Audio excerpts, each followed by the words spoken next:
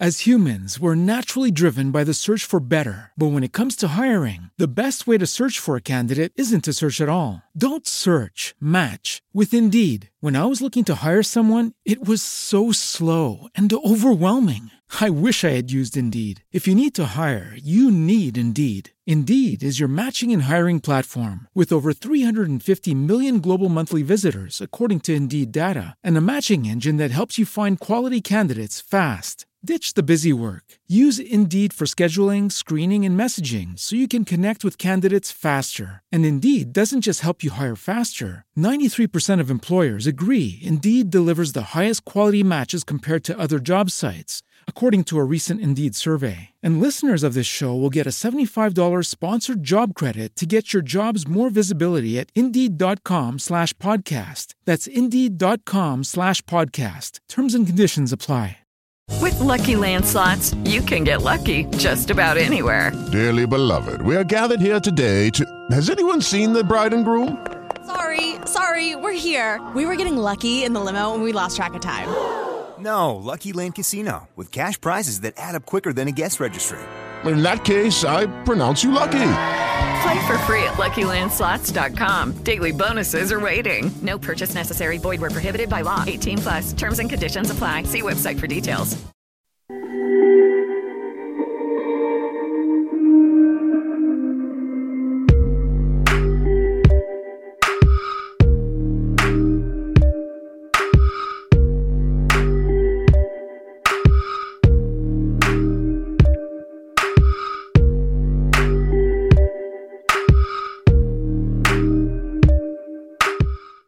Hello, everybody, and welcome to the first episode of Truth Wanted for 2021. I am your host, Objectively Dan. We back, baby.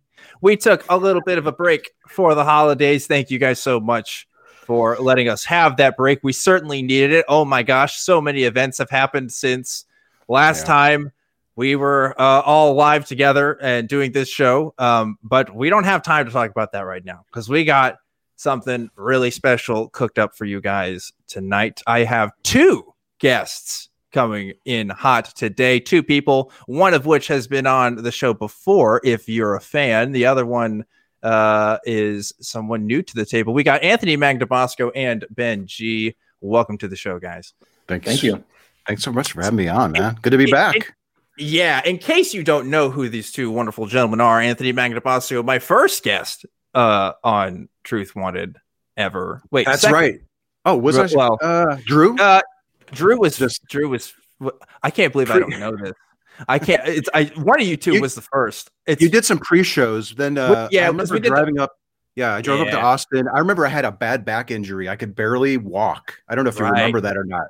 Yeah. So I drove up there, and we followed the other show, The Atheist Experience.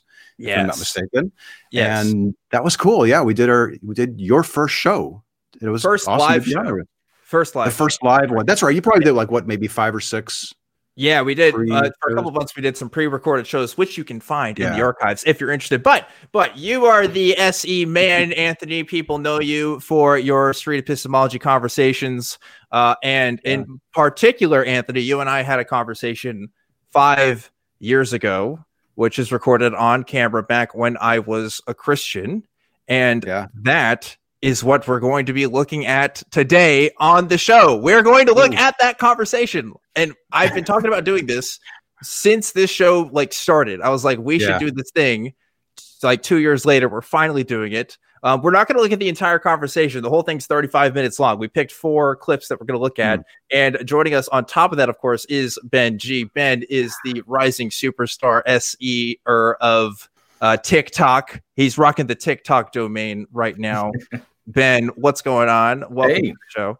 Thank you. Yeah, I'm excited to be talking to both of you. In 2014, I was 1 or 2 years out of college and looking for ways to have better conversations. And man, Magnabosco just hit the nail on the head for me. And soon after that, he had his conversation with you. And so, I'm just lucky enough. I've been able to watch for the past 6-7 years. And Dan, you and I have gotten to meet in person a few times now. Yeah. Yeah, hung out a couple times at different places. And I'm just really excited that both of you guys get to be here for this episode. Like I said, I'm really excited. I'm probably going to cringe a lot at my old self. Some of you guys are going to look at this who are watching, who haven't seen this, and be like, that's the same person. And yes, it was the same person. See, when I watch my old videos, I cringe too, because I see so many things that I were sloppy on, or I missed an important something that maybe my conversation partner said. So it's always a little awkward for me to watch my old stuff. Even my new stuff, I still kind of like cringe at it, but it's a learning thing. I'm okay to. I couldn't even watch this just to pick out clips for this. I was having trouble. You can ask Greg, our executive producer. I was like, Greg, this is hard for me. I really can't. I have never watched that video all the way through, ever. No never kidding. have. Never. Even before we met the second time. Even before we met the second time, never watched it all the way through. Couldn't do it. Well, then I wasn't interested. But before we met the second time, it was still pretty fresh. Like I knew what I said, right? But like, anyway, we're going to watch this. It's going to be really interesting. And so today's show is going to be a little bit different, folks, because we are going to take calls, but we're going to do it a little bit later in the show because we want to take some time to do that. So feel free to call in, stay on the line. But usually I take about 20 minutes to get to calls. We're going to do it a little bit later. And before we even get to the video, we have a special announcement through a video that we're going to play for you guys right now. So check this out. Hello, everyone. Mandisa Thomas here, asking you to join the atheist community of Austin in supporting Black Nonbelievers, also commonly known as BN. In case you aren't already familiar with us, Black Nonbelievers is a 501c3 nonprofit organization. Headquartered in the Atlanta area, we connect with other Blacks and allies who are living free of religion by providing a caring, friendly, and informative environment. Instead of accepting dogma, we determine truth and morality through reason and evidence. The mission of Black Nonbelievers is to provide secular fellowship, nurture and support nonbelievers in coming out, i.e. open identification, promoting pride in the atheist/secular identities, and organizing members for a variety of events and charitable causes. Black Nonbelievers welcomes all regardless of age, gender identity, sexual identity, national origin, and racial identity. 2021 will mark 10 years of us building community, increasing the representation of the Black non-religious demographic, and advocating for true religious freedom. And we need you to help us to continue and expand on our work. For more information, please visit our website at blacknonbelievers.org. Also, please do follow and subscribe to us on social media. You may find us at Facebook at Black Nonbelievers, on Instagram at B Nonbelievers Inc., Twitter at B Nonbelievers with the B and the N capitalized, and YouTube at Black Nonbelievers Inc. Finally, we hope that you will join us in person or online for our major events, including this year's 10th anniversary celebration, which will take place from January 15th through the 17th in New Orleans. You can register to attend virtually for only $5. And of course, we hope you will consider a support donation to help make this the best hybrid event of the year. We will also be hosting the 2021 Women of Color Beyond Belief Conference in Chicago in September, and BNCCon, our cruise convention, in November.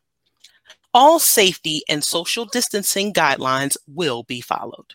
So please donate to the link provided and do continue to support the great work of the ACA. Welcome to 2021, and I hope that we all have a great year. All right, and that's our special announcement. If you're watching this show live, you can actually donate right now. If you notice above the live chat there, usually it says you can donate to the ACA. Right now it says you can donate to Black Nonbelievers. So please consider doing that if you haven't already. If you're not listening to this live, we have links for that in the description. So please check that out.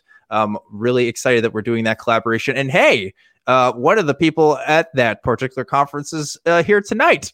So if you want to see more of Anthony, check that out. You're going to be there for that. So that's right. I leave there in about 7 days. I get in an airplane. I'll head to New Orleans. I'm going to be as masked up as possible, and maybe one shot into my two. Hopefully, I'm hoping to get a shot, vaccine, and try to do that as safely as possible. I'm really looking forward to it. I'm really pleased that they that Black Nonbelievers invited me to speak at their conference, and I'm always eager to talk about street epistemology, and I've had nothing but great fun with Mandisa and all the stuff that we try to do to try to normalize atheism across a variety of different communities. It's gonna be great. Yeah. I'm excited that you're doing that. So please consider supporting if you guys are interested. But for now, we got some stuff to cover. Boys, I know this is it. Let's get into it. I am not nervous when I do this show. I typically I'm pretty comfortable speaking in front of the camera and stuff like that. I'm a little tense for this. Are you really? What's the most? What are you? Because this is weird for me. Like this is like. Yeah. I don't identify with the person that this is anymore. You know, like I'm so distant from this person now. And the stuff I say there is something that would never come out of my mouth ever in today. Like, but there it is, you know, that's who I was. And our conversation was really important to like who I am today in many ways. So, you know, I loved it. It was one of my favorite conversations. I don't often interview two people at the same time either. So that was a little bit more challenging for me, but I think these clips, it's going to be just more or less you and me talking, I think. Yeah. It was a good talk. I remember having that talk. And if you look at the date that it was recorded and the date that it was uploaded, I think it was the next day. So that was like, I had more time, probably more energy. And I thought it was a great talk. So I raced to get that out there.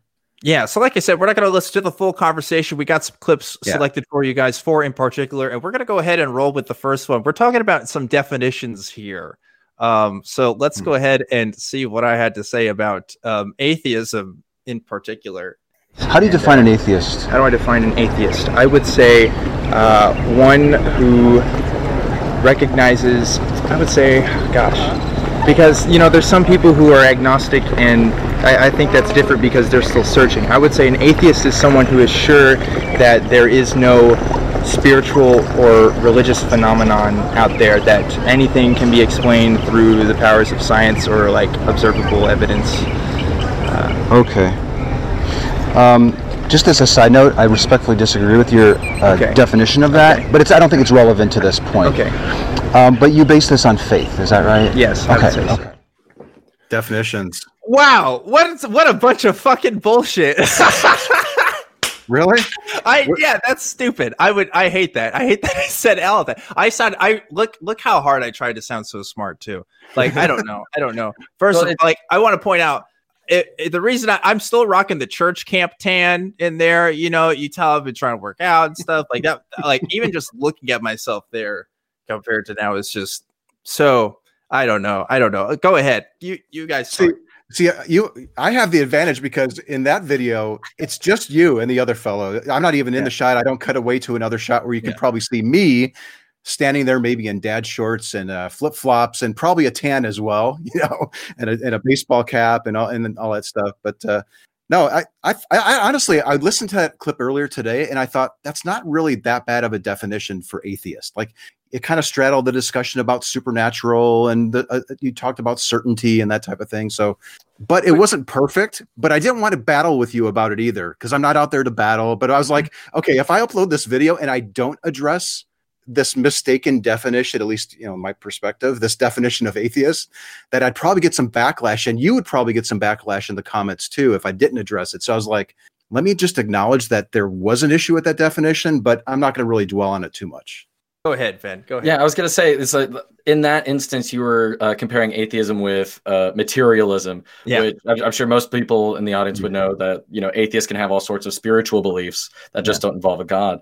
And so it's just like, it's interesting to watch you grow and recognize that later on. And then Anthony kind of laying the little Easter eggs for the audience that, you know, would probably catch that. I realized that was something that you did once in a while. You even use the word wager in another instance just to key us in. So as a super fan, I enjoyed catching those. I said a lot of things. I think what struck out to me in this particular clip was that I said an agnostic is someone who's still searching. How fucking presumptuous was that? I mean, like I think that was a reflection of the attitude that just Christianity was just like the answer, you know, that it was the conclusion that people should get to, you know, and I may have been more like, it may have been more obvious in my speech there, but I think you see that a lot with people. Now, but also, yeah, that conversation also, if I remember afterwards, we talked after that, a couple years after, and I remember you saying that when I took the time to explain what I thought those words really meant, that you actually reported that was useful. So that actually ended up changing the way I became a little bit more open to sharing my perspective and perhaps even gently correcting people on certain things that seem kind of like obviously mistaken, especially because of the audience watching and that type of thing. But so like you've grown from that video, but I've grown also. It's helped me improve and be more comfortable pushing back a little bit when somebody says something that just isn't quite right. You know, not only for the benefit of the audience, but for the person that I'm speaking with. And it sounded like after the fact when we talked, that explanation of how I saw those two words was actually helpful to you. Yeah, no, definitely. Your explanation of like your understanding was pretty groundbreaking in the sense that I had never heard anybody say that out loud or say that was kind of their understanding. What was the big thing? The big thing was like the differentiation between atheist and agnostic, like how those are really two separate words. So what we're talking about here for people who haven't seen the whole clip, because we didn't actually play this part, but right afterwards, I had asked about your definition of these words, and you were kind of hesitant to kind of give me that. What do you mean by that word? Yeah. Right. Which is something that we talk about when we talk about SE conversations is how much do we talk about our own kind of beliefs and how useful is that? And to be honest, I still don't know the answer to that question. And my original take when doing SE was, try to keep yourself away from it as possible. But looking at our conversation, that seemed to not be the case necessarily. I think that was a shocking thing for me, is that it actually seemed to propel the conversation forward because I did reveal my position and give an explanation for it. I think it ended up opening you up more to the discussion that we were having, which completely flew in the face of everything that I was told. And I was purposely intending to keep myself out of it because I don't want to influence my conversation partners.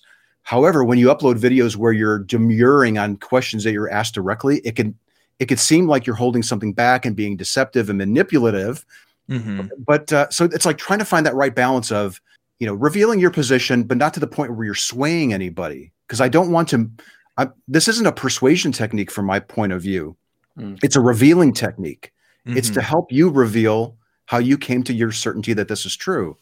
So I'm sort of a purist in that regard, but that was one of those keystone or milestone conversations for myself where, it caused me to rethink the way that I was going about doing SE. So if you have that good foundation of a working conversational relationship with that person, you can kind of say, here's my understanding of this word, and here's how I've heard people use it. That way you're revealing your understanding, not necessarily that you think that the other person's using it wrong. You could even frame it as a question, like, what would you think about a person who used the word this way? Might you agree with that? Or, how else could we use that? That foundation of just being on a good page, on the same page, and not being argumentative as you do that. I think as I was doing SE more and more, you become more confident with how you can explain your position in a way that it's not going to cause people generally to become defensive. So it was great. It was great all around. I'm glad that conversation happened for a variety of reasons. I wouldn't be here if we hadn't had it. Yeah, for sure. And I want to go ahead and get to the next clip. I didn't say this earlier for those who are wondering and interested, but I'm turning 25 this weekend on Sunday. I was 19 when we had this conversation. This was 5 years ago. Wow. We did this. So that blows my mind, dude, because my daughter just she's at university now. She's 19. So the thought of somebody approaching her or her stopping to have a conversation with somebody, that goes through my mind now. Like, would she be prepared how would she do if somebody asked her to stop and share one of her deeply held beliefs? Probably better than me. I thought you did good, dude. Honestly, I thought you did great. I think I did the best I could for what I knew and for what I believed. I think I was sincere in actually, I wasn't completely sincere which we'll talk about and on one thing in a bit. But yeah, let's keep going with this because we got a couple more. I mean, we got like 3 more clips we want to get through, and I expected we were going to have a pretty lively conversation, so I didn't pick more than 4. But let's get to the next clip so we can keep talking about this. Okay. What's your definition of faith? Faith would be an unhindered belief in something, just having that 100% confidence, like you said, just being completely sure, despite opposing viewpoints. Oh, okay. That's an interesting definition. Yeah. My definition of faith there. I also want to point out, like, this was one of the rare times where you actually were doing this conversation live. That GoPro that's true. Was a live recording and not just a camera recording. So I don't know. More or less. Yeah. I had my phone and I think I was periscoping or streaming. Oh, that's what it was. Yeah. You're periscoping. And you don't do that anymore, but I wonder how much, I can't remember if I really cared about that or not, but it's something I thought was interesting. I've noticed less resistance on the live streaming and the recording with younger people at campuses and that type of thing, as opposed to older people who are maybe sweaty and they're working out and that type of thing. So that makes sense. But okay, so my definition of faith. Let's talk about that. What do you guys think? Right. I wanted to ask. Belief. Yeah. I wanted to ask, like, if you were knowing what you know now about how apologists define faith, how do you think your view of faith differed? Did you recognize at the time that you weren't hedging it at all, that you were just going 100% belief, like on its own? Or because oftentimes I hear, well, it's faith rooted in evidence, or it's faith rooted in other things.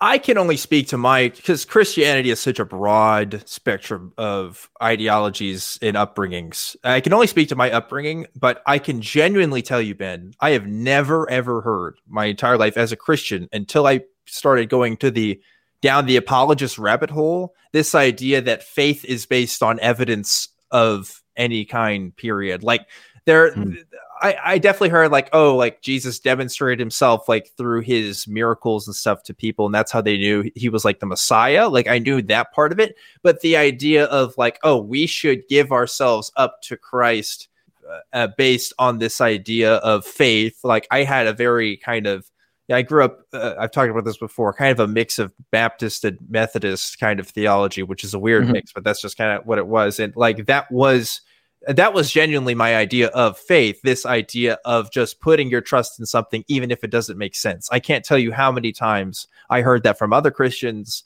That was just definitely the status quo for me. So I think when we tend to hear these apologists now talk about faith being something else, faith being this idea of believing something based on evidence, that was not true from my experience at all. Yeah. And I think at the end of the clip, I said something like, oh, that's an interesting definition. But there was nothing really unique about it. The 5 people maybe that I interviewed that week prior to you that wanted to surface their God claim and they mentioned faith probably gave me something very similar. It's a belief, or there's a variety of different definitions of it, but there was nothing unique or shocking about your definition to myself. And as you know, like when we're doing SE, at least I try to advocate for going with the definition. Like it wouldn't be my place to say, but Dan, that's not what the apologists say. Right. And I try to go. Go ahead. Yeah, go ahead. I try to go with my conversation partner's definition because that's really all that matters. And at the end of that conversation, if it helps you realize that, I better go find the better definition of that word. Let me go seek out some apologetic sites or whatever, talk to my pastor or my imam or whatever. In that case, that's completely fine. But what's important is my definition isn't important when I'm having these talks. It's yours. Absolutely. Because you're the one that has the belief. You're the one that is somehow justified that this is true. So I was ready to roll with it. And I think I jotted it down, and then I jotted down the other fellow's definition too. And that's a good point, because as you start to realize that maybe your definition is lacking, I mean, I remember going down that rabbit hole of searching for answers, and just every single answer that I found, I was just like, there are some real issues, because you can look up each little part or each definition that you have or each belief that you have and find criticisms of it online. And it's like, wow, if a lot of really smart people still criticize this belief for these reasons, and then other Christians also criticize this belief from a different angle, how strong is it? And I went through a deconversion a little bit earlier, like near the end of high school. And so I remember just at that one moment, like all these contradictions just kind of went away. as soon as I realized, like, well, there might not be a God. And but yeah, that's a critical part of that process, is just reevaluating your own, or even just getting to that point where you're open to reevaluating your beliefs. Absolutely. I remember my point that I was going to make with the conversation being live thing on Periscope, because I, at the time of this recording, I was a student leader for my college ministry. So I think I felt a little bit of an extra pressure there to be on point with whatever I was saying. And because I was like, oh, I knew that other people could watch this and you want to have that. I was only a leader for like one semester. I was going through a lot the next semester, probably in part because of that conversation, amongst other things. And I don't know, I had some weird issues, like, I want to say issues, but let's just say I got in trouble because I played a game of Cards Against Humanity with my group one time, and some other stuff too. But it was just like not like nothing that we would think is ridiculous, but to the Christian kind of evangelical world is a big no. So there was that. That makes me wonder if somebody would get flack for giving a definition that doesn't really jive with the group or something. I don't know. You think that's, can somebody have payback, or like not payback, but get some sort of pressure? The group I was in, we had materials that we were encouraged to reference, because we went out on campus and did, had conversations with people and stuff. And so they wanted to stick with that as camp.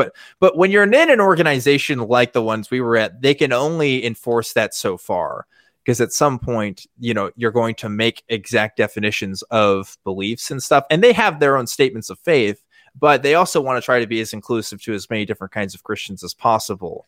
So that means being limited in your, exact definitions. That blows my mind, though, because if you have the truth, it should be very clear. There should be no ambiguity about these terms. It should be consistently communicated. Anthony, but not. That's not the game we're playing here, though. We're trying to win souls, all right? And we're trying to do it whatever whatever means possible. And if that means, if I'm going to talk to a Catholic differently than I might talk to a Protestant, that it is what it is. Again, this is like, none of this is explicit. None of this is something they're going to tell you, but the goal was to bring other people to Christ. That was it. And they're going to give you reference, at least my organization gave me materials to do that.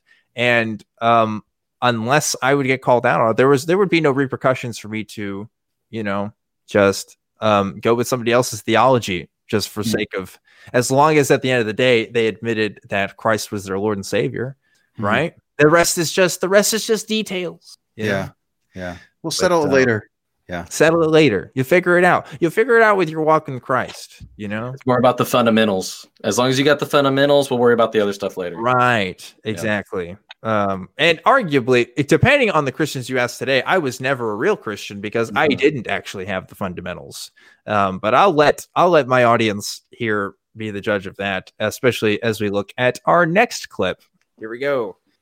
Is faith as a process for arriving at something to be true with 100% certainty the most reliable way to get to that point? Reliable in what sense, I guess? Reliable to the point where you would be 100% certain that it was true. I guess the best way to put it is, faith is such a personal thing. So it's going to be different for everybody. If it's 100% true to you, then I think you have every right to believe that. Because ultimately, there's only so much we can do to prove the existence of God or of any religion, really. Okay, did you get it back? Okay. True to you, Dan? True to me. Dan going subjective. Faith relativism, baby. Wow. I saw your friend kind of, if you watch the clip again, and I hope everybody takes the time to go back and watch the full video. Your friend kind of gives you this look. He's kind of like, yeah, okay. Like he kind of looks at maybe I wasn't a real Christian. Maybe I wasn't. Maybe this is something that other Christians would disagree on, because I did see faith. I still think it's true that religious beliefs are personal, but I would disagree with myself now in saying that, well, that doesn't mean that they're not left up for observation. You were asking me, I think, in that moment, what about my beliefs are, observational to the point of like, how can I be confident in the certainty of my beliefs?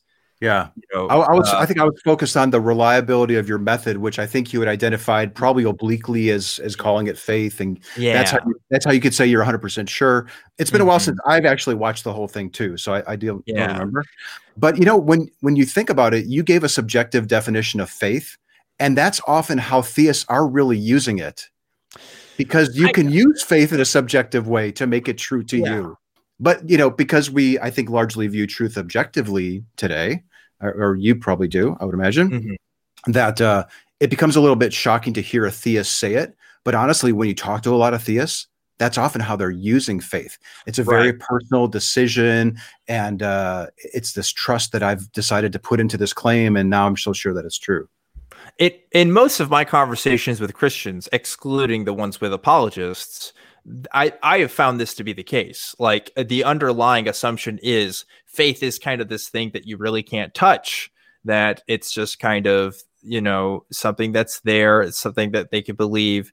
And you just kind of know. You just kind of know whether it's personal experience or, usually it is personal experience. For me, it was personal experience. But like, I think that's true for all, like, I don't want to be broad and say the majority, because I don't know that, but it's got to be a lot. Like, it's got to be at least, I don't know, a third, a fourth, right? Like, it just just based on my upbringing, and I don't know, I guess I'm using a personal experience argument, right? But at the same time, like, I was in this world, and like, that's what I saw. I obviously came to this conclusion somehow, right? Like, I obviously that came from something. So yeah, I think that was a reflection of the culture that I was brought up at least. But, Christians will disagree on that. They'll say, oh, no, faith is something we can know, certainty through historical evidences and something like that. But that wasn't me. That wasn't how I viewed my own Christianity. So it's kind of like one of those things you just grow up knowing. It's like, I know my ABCs. It was taught to me from birth. My parents use the ABCs every day, and it works. Like, I can spell words now, and I can do this and this. You do kind of the same thing with faith. It's just like, everybody around me believes it. When I pray for certain things and I talk to my community who also believes this, certain things happen.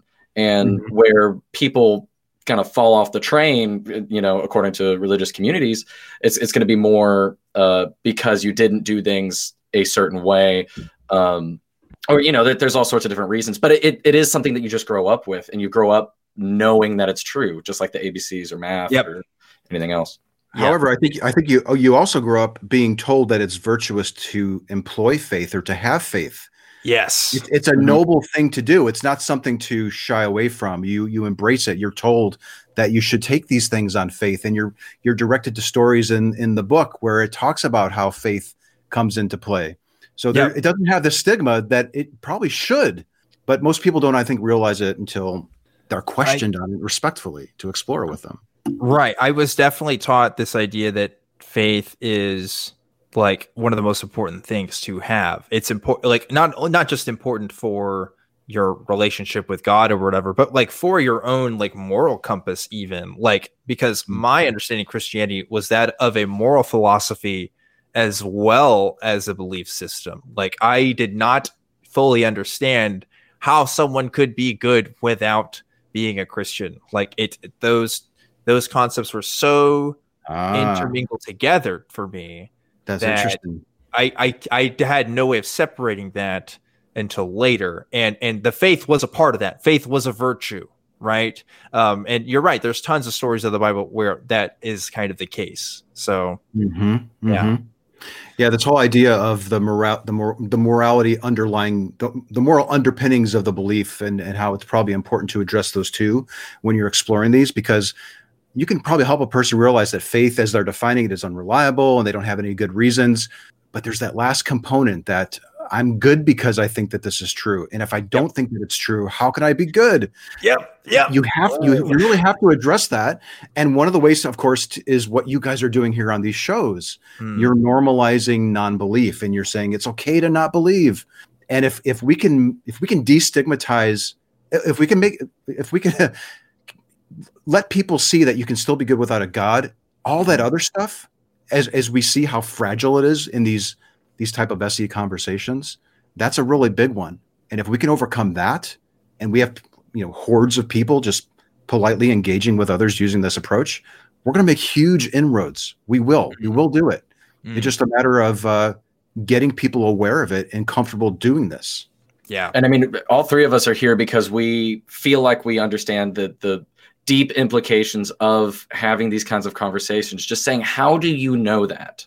When somebody says something that you don't understand, how do you know? With the foundation of good rapport and being honest in your conversations, how do you know that is like the best question. It's kind of like a mature, I was thinking about this the other day. It's a mature version of why? We're just basically adult kids saying, well, why? Okay, yeah. Why? Mm-hmm. And I mean, it's the most important thing. And if the recent events over the past few weeks have taught us anything, whether it's, your uncle believes a conspiracy theory and they're willing to die for it or kill for it or, incite violence for it. I mean, these kinds of questions are paramount to civilization in a way on the grander scale. and even if not questioning somebody is going to lead to the road to radicalization towards violence or something, right? Like let's say Anthony never talked to me, and I don't know whether I would have been an atheist sooner or later based on that conversation, but I consider it a stepping stone for my path, at least.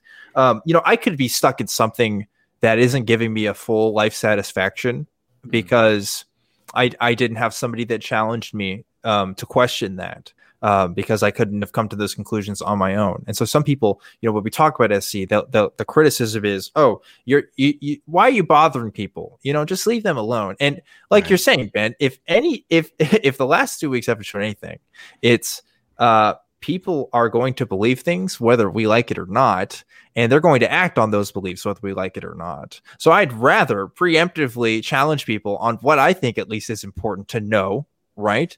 Than to just let it alone. And like I said, let faith just be this personal thing, because beliefs inform actions.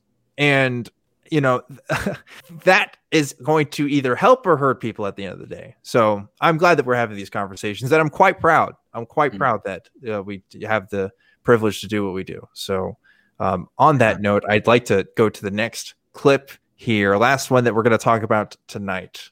Are you looking for something spiritual? Because most people, they don't go on live streams doing stuff like that. Right. I know. Why is he doing this? What's his motivations? Yeah, so there's a lot of things there, and I'm losing my train of thought. Can you repeat it again? So, besides the why are you doing this? It sounds to me that you're still spiritually searching for something. Okay. I'm not entirely convinced that spiritual things even exist. But if they do, I want to know about it. Okay. But I can't base a belief on faith. I wouldn't want, if I discovered I was basing any belief on faith, whether there was life on Mars or that there wasn't life on Mars or that I'm the cutest guy on this campus or whatever. If I discovered that I was using faith for anything, personally, my confidence would drop from the 100 to probably the 3%. Because I recognize that people are using that method to get to all different kind of beliefs, which is why I want to encourage you to maybe think about what instance could possibly ever exist where I can use faith and not conclude that it was true. Kind of a poorly worded question there at the end. Did I confuse you with that question? I kind of confused myself. I'm just more blown away at just I was so defensive. Really? Oh, you could just so tell. I was gonna say, you started getting thoughtful. You had your hand at your chin, and you were trying to hide. You were trying to hide it. You had it just underneath, and then you put your hands together in front of you. And I think that's probably what you're feeling there. I never had a conversation like that before. I think that's true for a lot of people who have SE conversations, right? Like nobody's really been asked in such an eloquent and thoughtful way about their beliefs, because we do live in a culture that kind of just says oh, I believe in God. Be like, oh, good for you. We kind of blasé accept some of these things sometimes. And I don't think, and nobody that I had ever had a conversation with on campus as, doing that evangelical work, ever talk to me like you did that day, because the people that would probably be able to do that may not want to talk to me in the first place, right? Because I'm a guy with the Bible going around on campus, but also the ones that I am talking to are probably just going to be more receptive to what I have to say, in general, if they're even willing to have that conversation in the first place. And so that's another reason too, by the way, why I decided to talk to you for as long as I did. One, because it was a genuinely interesting conversation, but also like my understanding was, if we're going to like talk to people, like if this thing is real, then we should be able to hold up to, the questions that were asked and stuff. And we should be able to hold up to scrutiny there. And so I found it strange that other people didn't want to talk to you at the time, because there were people that knew about you and didn't want to talk to you. But it was like, well, hey, if we're doing this whole evangelism thing, aren't we supposed to be talking to everybody? I guess they didn't think that you were a good actor in that sense. And so I think maybe that's where some of that wariness came from. But I don't know. Like, it's like, I think I talked to, there were several students from religious groups on campus that I would talk to. I don't know if they were there. You were part of, we probably don't even need to mention their name, but you were one of many that I've talked to. And I don't know if I ever really got the sense until later that people were being advised to not talk to me or warning people about me. That was kind of new. I didn't really get that impression until a little bit later. But I guess I liked that you wanted to know what my motivations were. And that's often a thing that we see people advising us to do lately. Like, or if I'm going to give a talk, almost always I get the question, why do you do this? Yeah. So I think it's probably important for anyone that's practicing this technique with a theist or anyone else, regardless of what topic you're doing, be prepared to explain why you're interested in their position and why you're taking the time to question a person in that way. Be prepared to do that, because I think it's you need to be honest with people and reveal what's motivating you to go out there and strap on a camera and flag people down and have those talks. I thought it was a fair question, but I do remember, it may not have been during this conversation, but when I'm asked that question, I'm always a little leery, because it's at the back of my mind. How are they going to respond to what I'm going to tell them? And is it going to close them down? Is it going to cause them to be defensive? Will they complain to the university and kick me off? All that stuff is going through my mind. Yeah. It's challenging. Yeah, it is hard, because I remember getting into it and thinking, man, what a great way, the original book is a manual for creating atheists. Yeah. And, how do we overcome that in terms of, really, it's a way of promoting critical thinking. And, for my foundation, I think about a society which reflects on its own beliefs on an ongoing basis. For instance, if there is good evidence for God, I would love to discover it and then share that. Yeah. Right.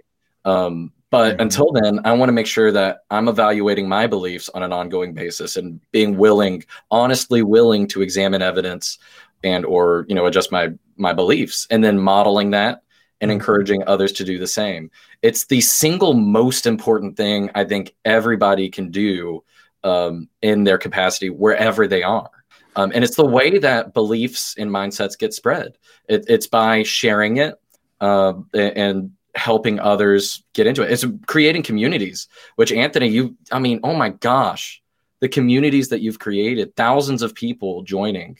To be clear, I don't think I started any of those. Oh, with the exception of maybe a couple offshoot Facebook groups. Those groups were there, or other people created them. I didn't start the SE Reddit. I didn't start the study group on Facebook or the Discord server, or other people who were watching this stuff or reading the books or stumbling across the method got off their asses and did it. They created communities.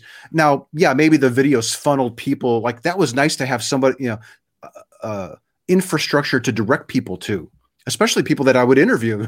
like if those groups were there back then, there may have been one or two with 500 people, but not to the point where I would even thought about advising Dan to go check that group out after that conversation. Yeah. So the idea that those even, like, having those there now is great, because you touched on something. You said, like, it's so important that we do these kind of conversations, and I totally agree. However, you have to keep in the back of your mind how potentially destructive it can be to a person. And their views and their lifestyle and the friends that they have in college and their families. So that was when you have enough conversations with people and they reach out to you and they start sharing the difficulties that they are now encountering because of those conversations that you've had, that's when it really starts dawning on you, like, okay, we need to be really careful about this approach and make sure that we're baking in an ethical spin on this whole thing. Yep. You're wielding a very sharp sword. Like, you can't be reckless with it. Having those communities out there, having groups like the ACA or Recovering from Religion, those are all great things to have as a practitioner and somebody like trying to promote this. It makes me more comfortable promoting it when I know that there's all that other infrastructure out there to catch people. Yeah, I walked into college as a Christian. I walked out of college as an atheist. And, that had consequences on my mental health, on my social health. I don't hang out with the same group of people that I used to anymore, and everybody around me that knew about this, because eventually, this conversation and this story got out, that just changed everything for me. And of course, I might be an exception to that because I was public about, me coming out and saying, oh, this is how I am now. But like, I'm not the only person that's had their mind changed from SE conversations. And you can find in lots of these Facebook groups and stuff that we're talking about that other people have definitely changed their minds on this stuff. And when you asked me, we didn't have the clip of this, if I was 100% confident in my beliefs and I said yes, or you asked me how confident I was on a scale from 1 to 100 and I said 100%, and it turns out I wasn't.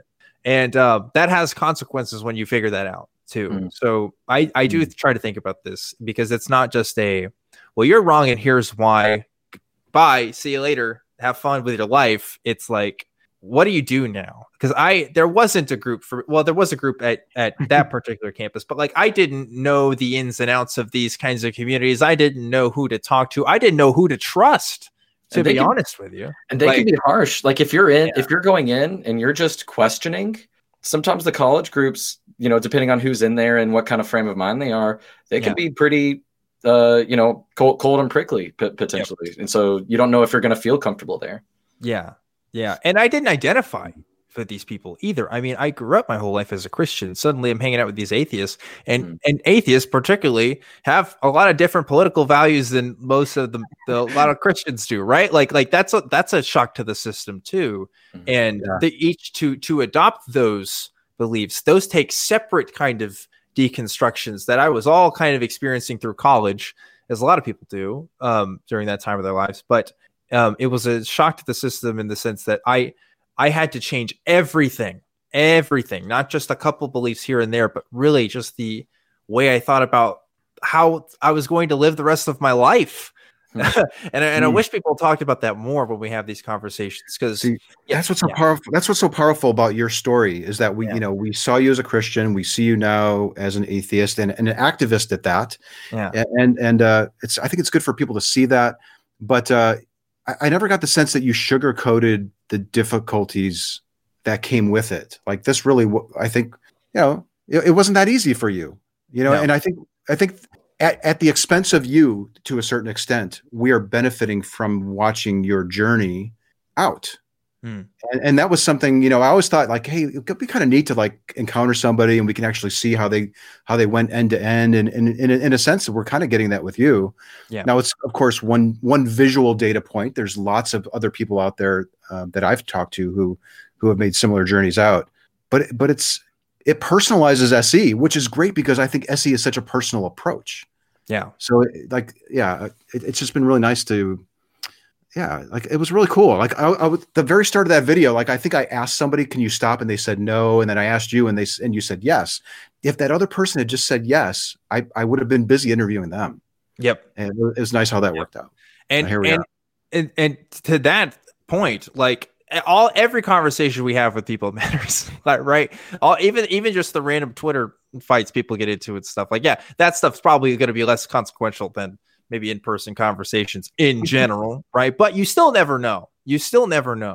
I don't think, Anthony, you thought that you would ever have a conversation with me like this, or even ever see me again. Oh, like this? No. And then you reached out 2 years later, we met again, we did an interview, and then we went out to lunch, and I think you said like, what did you say? Something like, was that really more for me or more for your audience? I'm like, well, honestly, it was really more for the audience to see this kind of approach. But I'm tickled that that you're handling it so maturely, and you're really kind of laying yourself out there, and everyone's watching. You're not under a microscope, I don't think. I hope you don't feel that way. But it's been it's been good for SE to see that journey out. It's that lunch was also interesting. I mean, it was good. It was neat to like talk to somebody. And then you were like, but now I want to get into activism. I want to do something about it. Like you had this energy too. And you were talking about like, maybe I can do something with the ACA or answer phones. I'm like, oh, that'd be good. I can introduce you to a few people. Yeah. But then I was like, okay, well, how much involvement do I want to get in here? I don't want to like mold somebody to be this activist. It's like, Dan, you can reach out to me if you need me, but just, go do your thing. I'll try to help you if I can. It was kind of tough to be honest. Like what do I do with this guy? Kind of. Yeah. It was going through my mind. I don't know. It's been incredible. I figured it out, I guess, but You figured it out. Part of the reason why I even do this is I genuinely don't want anybody to go through what I had to go through in just the loneliness and just the sense of shame that I felt going through all that. I mean, just doubting a sincerely held belief that I had for the entirety of my life is one of the truly one of the hardest things I've ever had to do. And I imagine it's going to be harder for other people. And people are going through this right now. I imagine this year people have deconstructed a lot of their beliefs about how they feel about society and politics and just probably maybe their own faith in things. I don't know.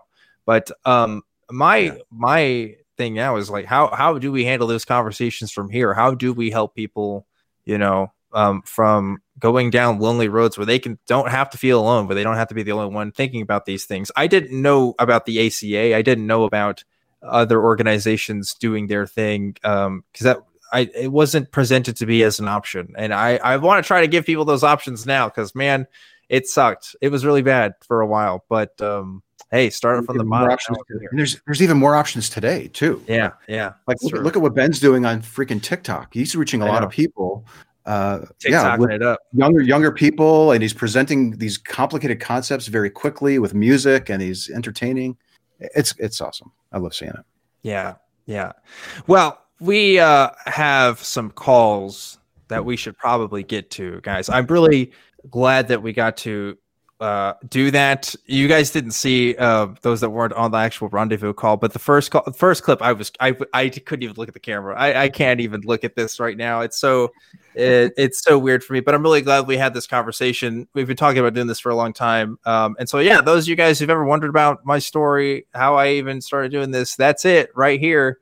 We got to talk about it, and I'm really glad we did this, boys. Thanks so much for joining me for that bit. But are you guys ready to talk to some callers now for the rest of the time we got? Yeah, let's do it. Cool. Well, before we get to the calls, I have something I've got to do, which is thanking the patron of the week. That's right, folks. Every single week, I like to thank a special patron that donates to patreon.com/truthwanted. And this week's patron is Jonathan Hull. Thank you, Jonathan Hull, for donating to Truth Wanted. All of the money that gets donated on that Patreon goes towards the ACA and help make this show. There's a lot of costs that go into making shows like this, in terms of equipment, in terms of paying the bills for a building that we can't currently really go into right now because of, pandemic and stuff. So yeah, it really helps when you guys donate and it shows support. I'm a volunteer at the ACA. I don't personally receive that, and all the volunteers don't either. It really just goes towards making this stuff even better. So thank you guys so much for doing that. Now, I think it's time we get to some calls. Let's see. We got a couple of people here who want to talk about SE, which is really, really cool. First, I want to talk to Keith, who is calling in from Florida. Keith, you're live on Truth Wanted. What's going on? Hello, Dan and Anthony and Ben. How's it going? Pretty good. A lot of feels today, but good feels. So, well, first, I just want to say happy early birthday, Dan. Thank you. I look forward to turning 25. I think I'm going to contact the Guinness Book of World Records because I'm pretty sure nobody's actually been that old before. At least that's what I'm feeling right now. So, how many years of those were in 2020? Hey, you got me there. But anyway, Keith, let's what do you really want to talk to us about today? Yeah. So I love the street epistemology approach that we're seeing you guys using. It's great. I've seen it in other places as well. What I was wondering is, how would we go about using this approach if we're handling people who are doing things like essential oils and other holistic healing type things? Question. Well, with any SE conversation, it always starts with the person making the claim, right? So, there's always these kinds of questions are always going to be context dependent. But, if we have an example of saying like, oh, essential oils helped heal my grandmother's cancer, that's something that you hear, it goes around. Actually, you know what, Ben? Yeah. What do you have to say? I'm going to make the claim here. Sure. And we can do an SE conversation right now. How about that? All right. Yeah. So, Ben, I have this grandmother who was really, really sick last summer with cancer. But, we started rubbing essential oils on the spot where she had it was skin cancer on her shoulder. And it started to go away over time. And eventually that skin cancer was taken care of. So, I really do believe in the power of essential oils. How exactly did the essential oils what's the connection between rubbing essential oils and the cancer going away? Well, I'm not a naturopath. I'm not an expert, but I do know that I think we have this reliance on all these synthetic ingredients and stuff, and I really think like just the natural ingredients were a big part of kind of healing. We don't get enough natural stuff in our bodies, and so I think that was really what did it, just kind of healing and restoring the nutrients that the skin really needed. And I want to point out the first thing that you did there, you actually explained, no, I'm serious, because a lot of people will say, okay, well, what do I do with essential oils? Keith, you still there? Yeah, I'm still here. Hey, so the first thing I would do is just try to identify what exactly is the specific claim. Mm-hmm. So Dan did an excellent job explaining exactly what the essential oils were doing. I've had sisters. My mom likes to buy this bio oil, costs way too much, right? She's just spending extra money. They don't know exactly what it does or why they do it. What I tend to get from them is just that it makes them feel good. And if I get to the point where they're recognizing maybe that they're spending a little bit of extra money, that's basically where I've gotten to it. Dan, have you had experiences where people have actually claimed that the oil cures cancer? I have seen it posted on the internet for sure. I have heard people in discussions talk about the curing abilities of it, and how people just tend to feel better when they apply it to stuff. So I haven't personally had a conversation where somebody said it heals their cancer, but I've definitely seen those conversations happen. So I tried to go that route. That was my choice. But anyway, can I just say how cool it was to just observe that exchange and be like, I'm just going home. I'm just going to just going home. Kick back. Well, I also, realistically, they're not going to give you an exact, step-by-step process of how it works. Mm-hmm. So, they might deflect like I just did and say, oh, I'm not an expert on these things. But maybe they'll say, oh, there's studies that have been done on it. Or they'll say, I heard this from a story, or, I saw it happen for myself. So I know it works.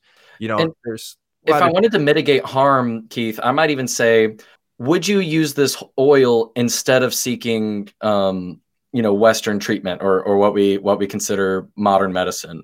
And if they're saying, no, I'm looking into this as a extra, if I don't know, I tend to go along as long as it's not creating harm, I almost kind of drop it, especially if it's making them feel good.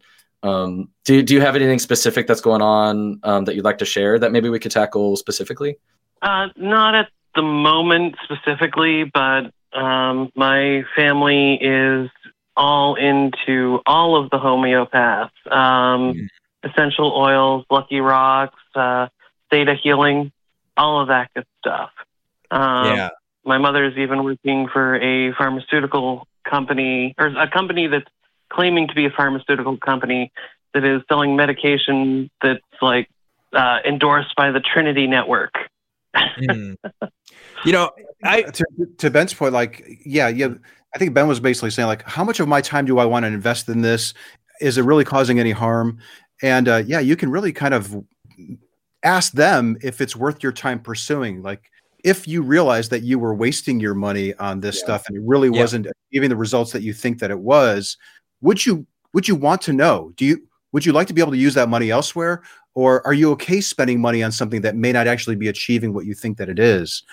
And then you can let them set the parameters. And they say, well, yeah, I don't want to waste my money. I'd rather spend it on coffee or something rather than this stuff if it didn't work. Then that could be the green light to proceed with them. Yeah. So, and then you ask general, you can be general with it too. Like, you don't even have to be super, because if it's going to raise those defenses, I would even just ask, like, well, how do we know what's the best effective treatment in terms of health? Like, what methods do we use in general for that?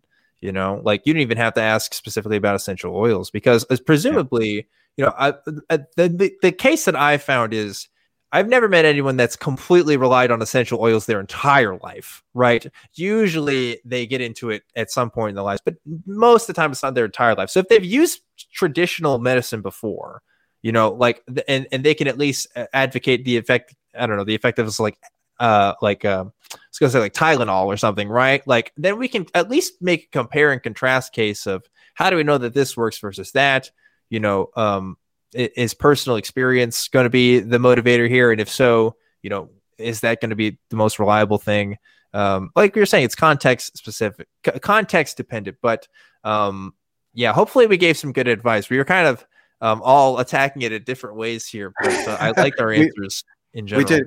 If I could just add one more thing about the essential oils thing too, is it's a really good example of how people can really fall in love with their beliefs and defend them. So somebody who just occasionally goes out and they put it in there, maybe they drop $20 a month, they may be more open to looking at their belief. But if they are selling it and they're building a small business, and then you ask them their questions, they're going to likely be more defensive. It's a great example of how we can really start protecting the beliefs once we realize what's at stake because of it. And it's a good topic to really practice SE on, because it's probably not the end of the world for them or that detrimental unless they're really invested in it. You can practice on it, and you could perhaps even teach them how to think about their conclusions, because a lot of people, I think, who are into that stuff also have other beliefs that that are worth exploring, maybe even religious beliefs. So if you found yourself, sometimes there are some topics with the people that we love and who are in our lives where we just don't touch it because it's too sensitive. This could be a really safe topic, like horoscopes, karma, essential oils. As long as they're not too invested in it, it's a great topic to practice your SE skills with on something that isn't quite so defensible or something that somebody would really want to protect. So it's a good example. And I'm glad that you brought that up. Yeah, for sure. We got some other calls that we need to get to now, but Keith, I want to say thanks so much for calling in. I hope we gave you some good advice here, and look forward to hearing from you again soon. We have two other callers on the line that I want to get to before the end of the show. So both of you guys stick on, because we're some chatty fellows, and I think that we're going to fill up plenty of time with these next two conversations, especially with this next topic. Because this is Carpe Diem calling in from Colorado with some pretty interesting thoughts. So Carpe Diem, you're live on Truth Wanted. What's up? Hold on a second. Let me get out of my Bluetooth here. I want to make sure you guys can hear me well. Hello, can you guys hear me? We can hear you just fine, Carpe. Welcome back to Truth Wanted. What's going on? Hi. So first of all, I love SE. I'm a part of the SE server on Discord, so shout out. And I really think everybody that's interested in SE should join up, because it's a really good way to practice it and also see it in practice outside of the YouTube videos. And we often give feedback on the spot, so I just wanted to give a shout out for that. Anthony said something earlier that kind of, I guess I took a little bit of issue with, which is that it's not really a persuasion strategy. And I kind of agree that it doesn't have to be, and that often when we engage with it, it's a good way to think of it as like honestly not trying to persuade the other person, just really having an open conversation. However, I think that most of the time when you are doing it, if you're honest, and most of the people who are doing it are kind of doing it with like an attitude of like, let me make sure this person is on solid ground. And in doing it, it ends up being a situation where you kind of feed, just sow doubt, right? And then in doing so, end up, if not persuading the person towards a certain goal, you end up persuading the person away from something, away from a badly held belief, right? And so I don't think that it's fair or honest, completely honest, to say that it's not often used as a persuasion strategy. I would even go as far as saying that it's an attack strategy, right? It's a good way to attack a badly held belief. And in that sense, I think it is persuasion. Even if it's not persuasion towards your belief, it's persuasion away from a badly held belief.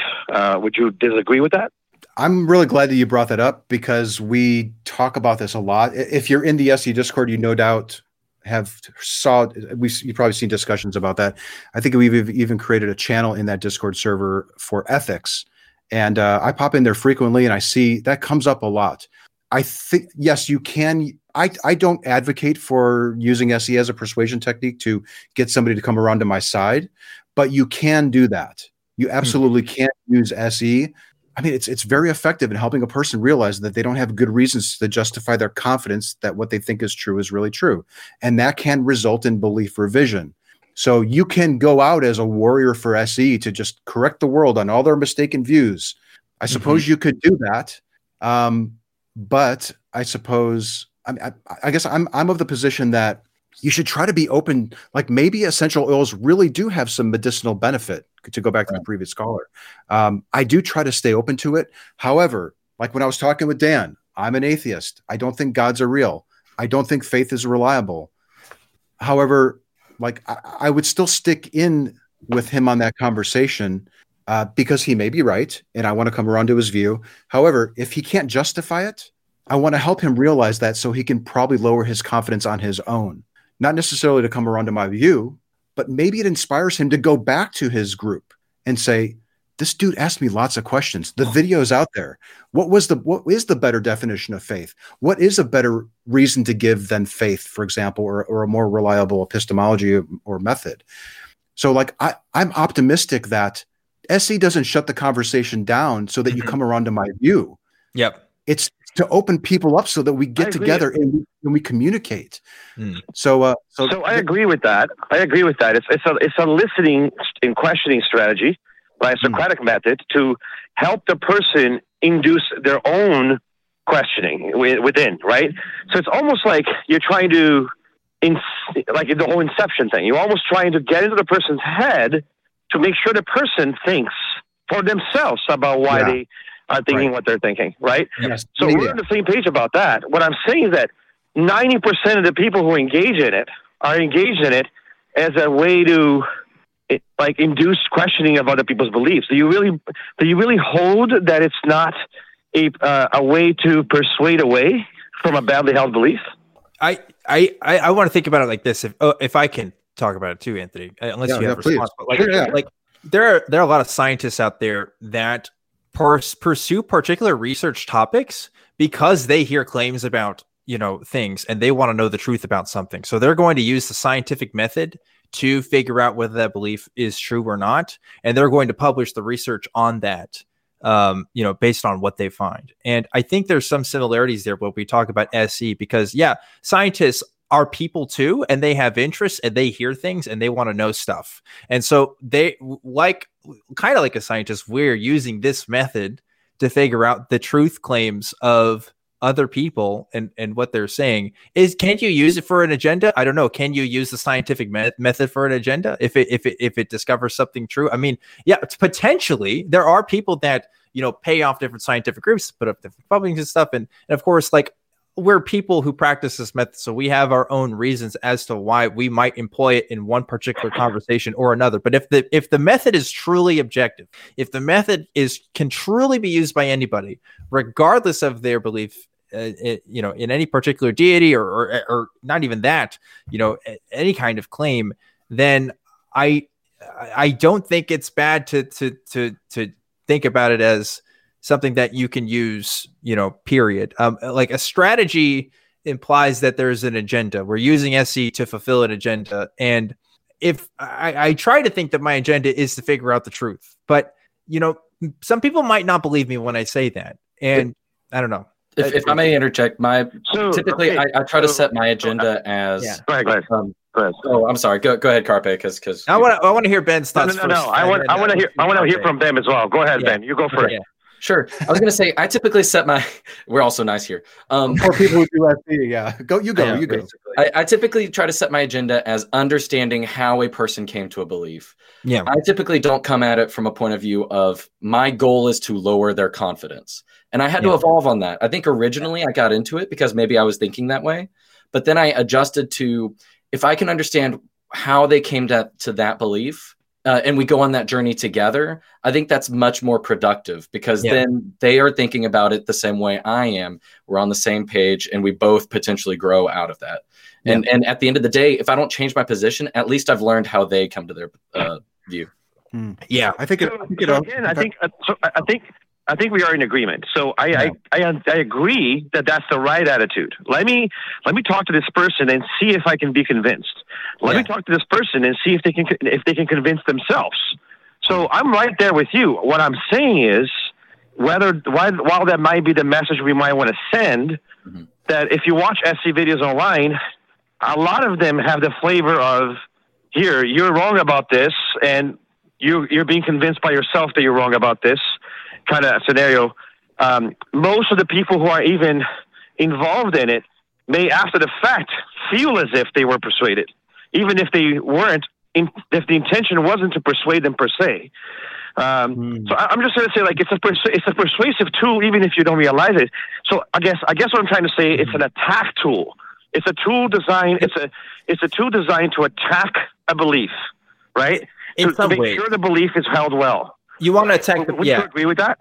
If I to go back to my metaphor, if I'm using the scientific method to prove my point, does that say something about the flaws of the scientific method, or am I speaking to the valuableness of the method itself to make a statement about something? Right? Like, I that's how I tend to think about it, because, okay, I'm not too hot on essential oils, so I'm going to use scientific arguments against that because that's what's convincing to me. And I think people are convinced by the SE method. But like Anthony's saying, like Ben's saying, I think people can equally be convinced by this, and you don't necessarily have to have an agenda to even think about it like that, I guess. But you do have to value the method. You do have to think that it's useful and reliable in some ways. I think it's a little interesting too that we're actually trying a little persuasion here too. We're trying to justify our position and maybe you persuade somebody who thinks that it's persuasion that it's really not or something. But there's a couple things that I've noticed. Like I'll engage with a lot of theists who say, "You don't believe in God? Oh, here's this book that you should read that will convince you." It's being offered to me to persuade me to come around to their view, and I have to always tell people, please don't give me what you think I'll find convincing. I want to understand how you became convinced. Yeah. And by that, it shifts from persuasion to take me through your process. Now, the end result may be them realizing, oh shit, I can't justify this view to myself. And boop, the light bulb goes off, the seed is planted, the journey begins. And then the communities like us are out there, if it's a God belief or something. Right. That I think is the difference. And the other thing too is we're not saying, hey, atheists, we've got this great tool just for us to use with theists. I want theists to learn it as well so that they can use it with me, because ultimately I think it's a process of elimination of identifying unreliable epistemologies and bad reasons so we can set those aside and we can look and see what's left for the both of us, all of us. So it is on that I totally agree, Anthony. But that's my point. It's a tool to attack a badly held belief, right? So what I'm saying is that you are trying to make sure the person themselves feels well about can I justify where I stand on, right? Mm-hmm. And I agree with that. What I'm saying is that, okay, I'll ask you two simple questions, and you guys can either take turns or ignore it, whatever. So do you feel that the community of SE uses the tool without the intention to convince people away from a badly held belief? Or do you think that that's an accurate description of what the community is doing? But before we jump into that, I want to adjust the phrasing. I'm not attacking the belief necessarily. I think a lot of people may. It's about attacking the epistemology. It's about attacking the method. Sure. If you want to adjust the target of the attack, it's not the belief itself. I'm glad you said that because I was actually going to say the same thing. It's like think of that. If you think of that triangle, that pyramid, like we're a little bit interested in the belief, but it's the reasons and the methods that we're focused on. So when you attack, I hate that word attack because I'm like, I don't think I'm attacking you. We're not using SE like as a series of rhetorical questions to answer someone's arguments. It's who's done that before? I don't know. Yeah. But you'll have to. So I guess my language is because even the attitude is meant as a passive attitude of like, I want to understand why you understand. So using the word attack might seem like the wrong word, but I guess what I'm trying to say is like you're forcing someone to defend themselves on what they believe, and in doing so, you may shift their confidence in their belief. So in a way, it's an attack because you're forcing them to be defensive. That's all I meant. But my hope would be that anybody not the best forcing them to be defensive. The last thing I would want is my conversation partner to be defensive, and I would say I'm suggesting maybe targeting would be better than attack. But we're not targeting the belief; we're targeting the reasons and methods which have implications for the belief. Like the belief can tumble. My confidence that the belief is factually true is really at stake. But it's not the target. It could be the result of targeting reasons and methods. But I can see how when you watch videos and you see theists, Dan's a great example. Like, I don't know if I have a good reason to hold this anymore. It has implications for the belief that I thought was true and the crowd that I'm hanging around with and all this other stuff. But again, I think the solution is to be as open with what this tool can do with our conversation partners at the start, but also encourage other people to share their views, to learn the tool so that they can question me about my position. So oftentimes, here's the other thing. I think a lot of the examples in SE are one way, a dude with a clipboard saying, okay, Dan, okay, his friend, give me your reasons, give me your methods. This is like at you, but it can be a back and forth. And with that and all the other stuff that I think that we've mentioned, I think it allows you the option of taking it out of the realm of persuasion, but it still could be. Let's be. This is a tool. Anyone could pick it up and say, "I'm intentionally going to go out and speak with this demographic to help them see that they don't have good reasons and methods for their belief, and it has implications for their confidence in their claim." Yep, and it's murky. I can't speak to the community as a whole, but I can say, at least for this show, there's a reason why this isn't called Atheist Experience Wanted or whatever. I call it Truth Wanted because I didn't want this to be a purely atheist show. I've wanted to talk about all kinds of stuff, and so far we've been pretty successful with that, I think, because that is my intentions. At least I want to know what people believe and why all across the spectrum. And so again, I can't speak for everybody else, but that's what I've tried to do. At least there may be some bad actors that don't want that maybe think that this is just a way to get more atheists in the fold, but I have broader interests than just that, because that even in itself is problematic, because I don't want more atheists necessarily. I want more people thinking about why they believe the things that they do and shedding ones that they find that they can't justify to themselves. Yeah, that's why I left my belief system, because I couldn't justify it for myself, and I'm thankful that somebody talked to me about it. So but I'm also biased. Well, I benefited from it, so I don't know. I'm glad it called. I'm glad it called, because if nothing else, this can be clipped as something that people can point to say, no, SE isn't some sort of nocive, I'm trying to get you thing necessarily. It's really just a way to communicate with somebody else about where they are. Personally, some of the best FCs I've ever been involved in had nothing to do with religion, and I loved when at the end the person turns it around and does it on you when they have themselves practices on it. So I'm with Anthony on that. That would be super cool if more people will engage in it. Period. I guess what I'm coming from is that when you engage in it, for the most part, you are trying to, I guess, if you have the attitude of I'm open, let me just have these questions, I might even be convinced. That's great, and I wish more people had that attitude. But the line of questioning, like even like the setup that we were taught on how to do it, even on the server or by Anthony on the lectures that I've said, the line of questioning seems one that is designed to dismantle, not dismantle, but make sure the person is being supported by columns which are sturdy, right? And if they aren't, a good belief survives it, right? A good, well-held belief that has good evidence survives the attack, right? So, just because detargeting, that, if you want to use that word.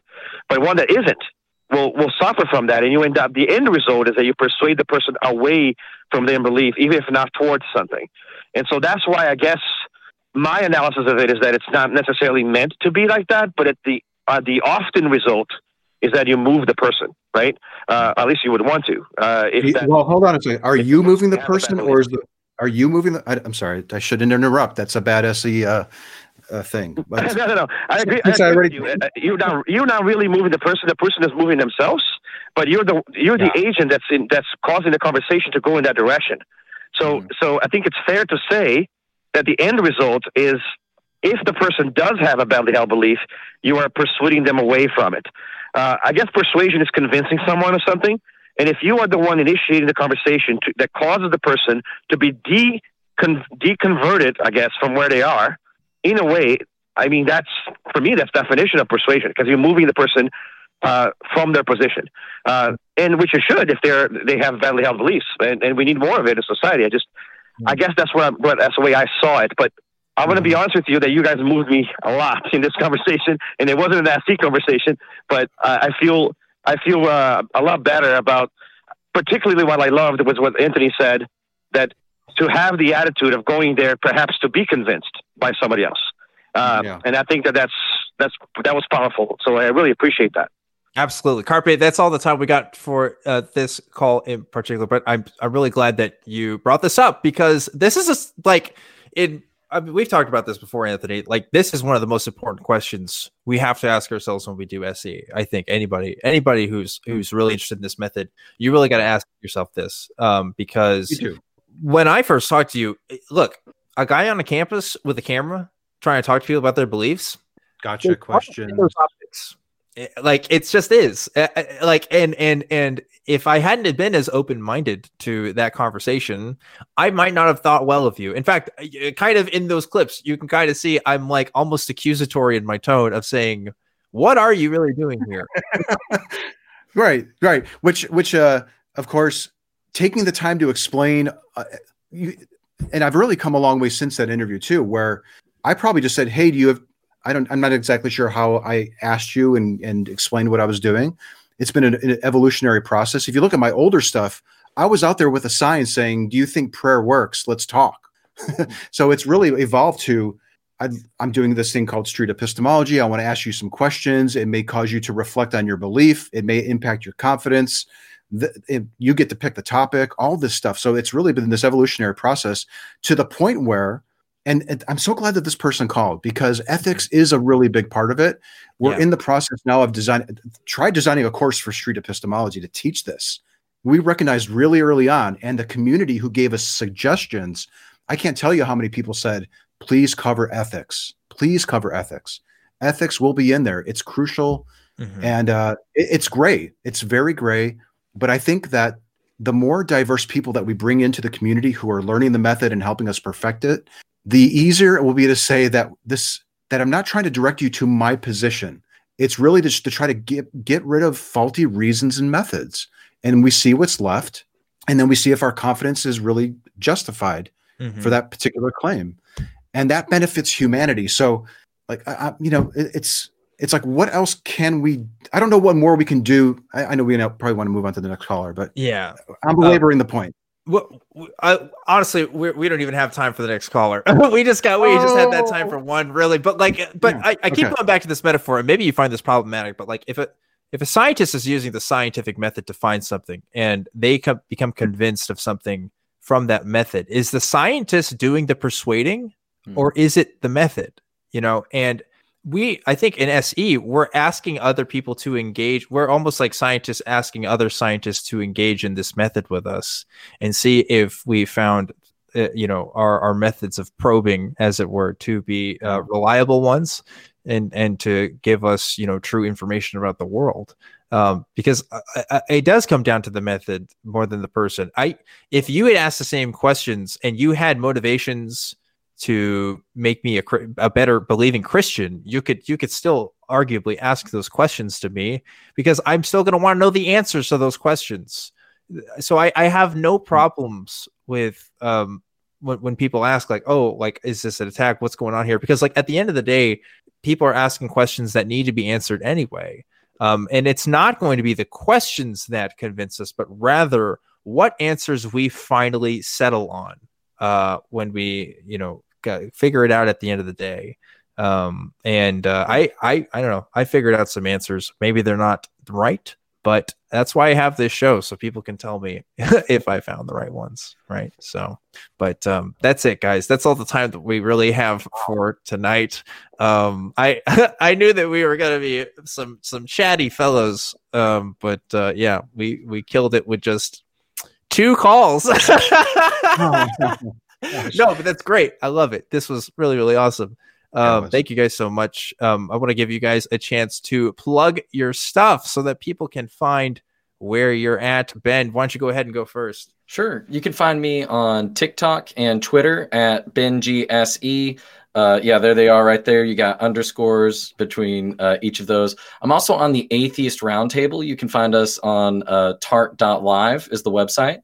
And we're also on YouTube. On that show, I get a chance to practice a little bit of SE, usually near the beginning of a show where we have a person on of, whichever persuasion. And I'm able to, kind of go through an epistemological framework with them. And then the other guys on the shows, we all have different personalities. And it's definitely a roundtable of every kind of atheistic personality that you're probably aware of. So, definitely check all of that out. Thank you. Yeah, I highly recommend that show. Tart by Tart, as well as his TikTok channel is amazing. You can find me on Twitter. Sometimes I get a little salty on Twitter, which kind of contradicts my SE style. But I'm trying to be more authentic and more honest and open about my own views, because, like we talked about earlier, I'm comfortable doing so. But yeah, if you want to learn about street epistemology, head to streetepistemology.com. You'll find links to resources, communities. There's blog posts. It's really a great first place to start if you want to learn anything about this method. But the best thing, I think, is really just watching a couple of videos, watching shows like Dan's, and then practicing it, getting comfortable to the point where you start nibble at it a little bit. Ask a couple of questions. It's not that hard once you learn to take your ego out of it and focus on the person that you're speaking with. And thank you so much for having me on, Dan. It's been a real treat. I mean, this blows my mind to see almost like this multi-generational thing going on with SE. Well, Ben and I are around the same age. We're on the other hand, that's what it is. I think, I don't know, but multi-generation, but yeah, different generations, different people getting into this. I'm so happy from doing this with you guys. And I'm looking forward to even more conversations about it in the future. But for now, it's my turn. And if you first, I need to give a shout out again to the Black Non-Believers collaboration that we are doing with the ACA. Please, if you're watching this live, donate to that.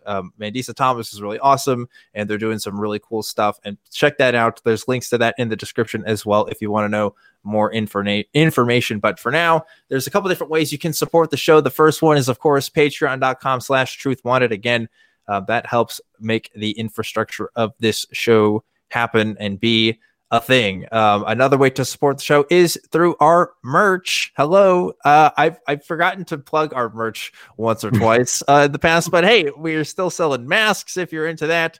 I hope you're into that. And also hoodies and shirts and all kinds of other goodies. So please check that out if you haven't already. Links to that in the description. And if you're watching this show, you're probably watching it on YouTube. You can give a like and subscribe, but you can also find this show on iTunes, Spotify, or wherever else you get your podcasts. And if you're doing this on YouTube, of course, you can become a member, which is another way to help support the show. You get little emoticons, stuff like that. It's really, really cool. And we do appreciate it here. And if you want to contact me, I'm on Twitter at ObjectivelyDan, or you can email the show. It's truth@atheist-community.org. And that's a good way to get in touch with me. Of course, I would be remiss if I did not thank the wonderful, fantastic, amazing, awesome, super cool crew that helps make this show happen. every single week that we're live. Look at all the people. Look at all those beautiful those thinking faces. Look at that. Look at that pose. They got That's lights. A thinker pose right there. Puck is shaving for some reason. I don't know what he's shaving off. There's not a lot there, but hey, you gotta do what you gotta do. Guys, Ben, Anthony, thanks again so much for being on. Any last comments before we wrap it up at the end of the night? Oh, I should say, by the way, don't tune out just yet, because we got the Discord conversation happening on the after show. So if you really like this, stick around. We're going to go on Discord. We're going to talk to you guys. So stay tuned to that. But anyway, last thoughts, guys. What do you think? Oh, I guess I'll go. It blows my mind, like to see where we started and now where we're at, and then think of where we're going. And it's fulfilling. It's really fulfilling to be a part of something that seems to be having a really positive impact on people. And it's not perfect. There's wrinkles that we need to iron out, but I think we have enough dedicated people and concerned people to try to make that happen. And so thank you very much for having me on your show, Dan. And y'all are amazing. Thank you so much for having me on. I'm so happy that I've gotten to watch both of you grow from a distance. And it's really heartwarming to be joining you guys on the show and begin making content out there, and hopefully people benefit from it. So it's really good work you guys are doing. Excellent. Thank you guys so much. This was great. And thank you, listeners, for watching this show. Remember to, I say listeners and then watching the show, because whatever, you can do both. Remember to always keep wanting the truth, and I will see you next time.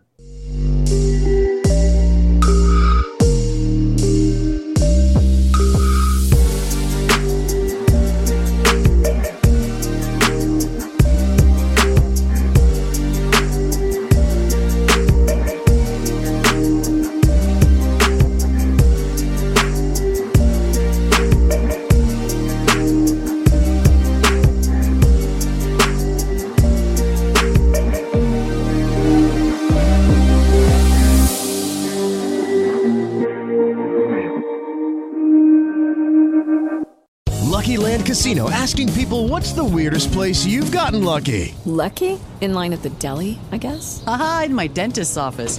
More than once, actually. Do I have to say? Yes, you do. In the car before my kids' PTA meeting. Really? Yes. Excuse me, what's the weirdest place you've gotten lucky? I never win and tell. Well, there you have it. You can get lucky anywhere, playing at LuckyLandSlots.com. Play for free right now. Are you feeling lucky? No purchase necessary. Void where prohibited by law. 18+. Terms and conditions apply. See website for details.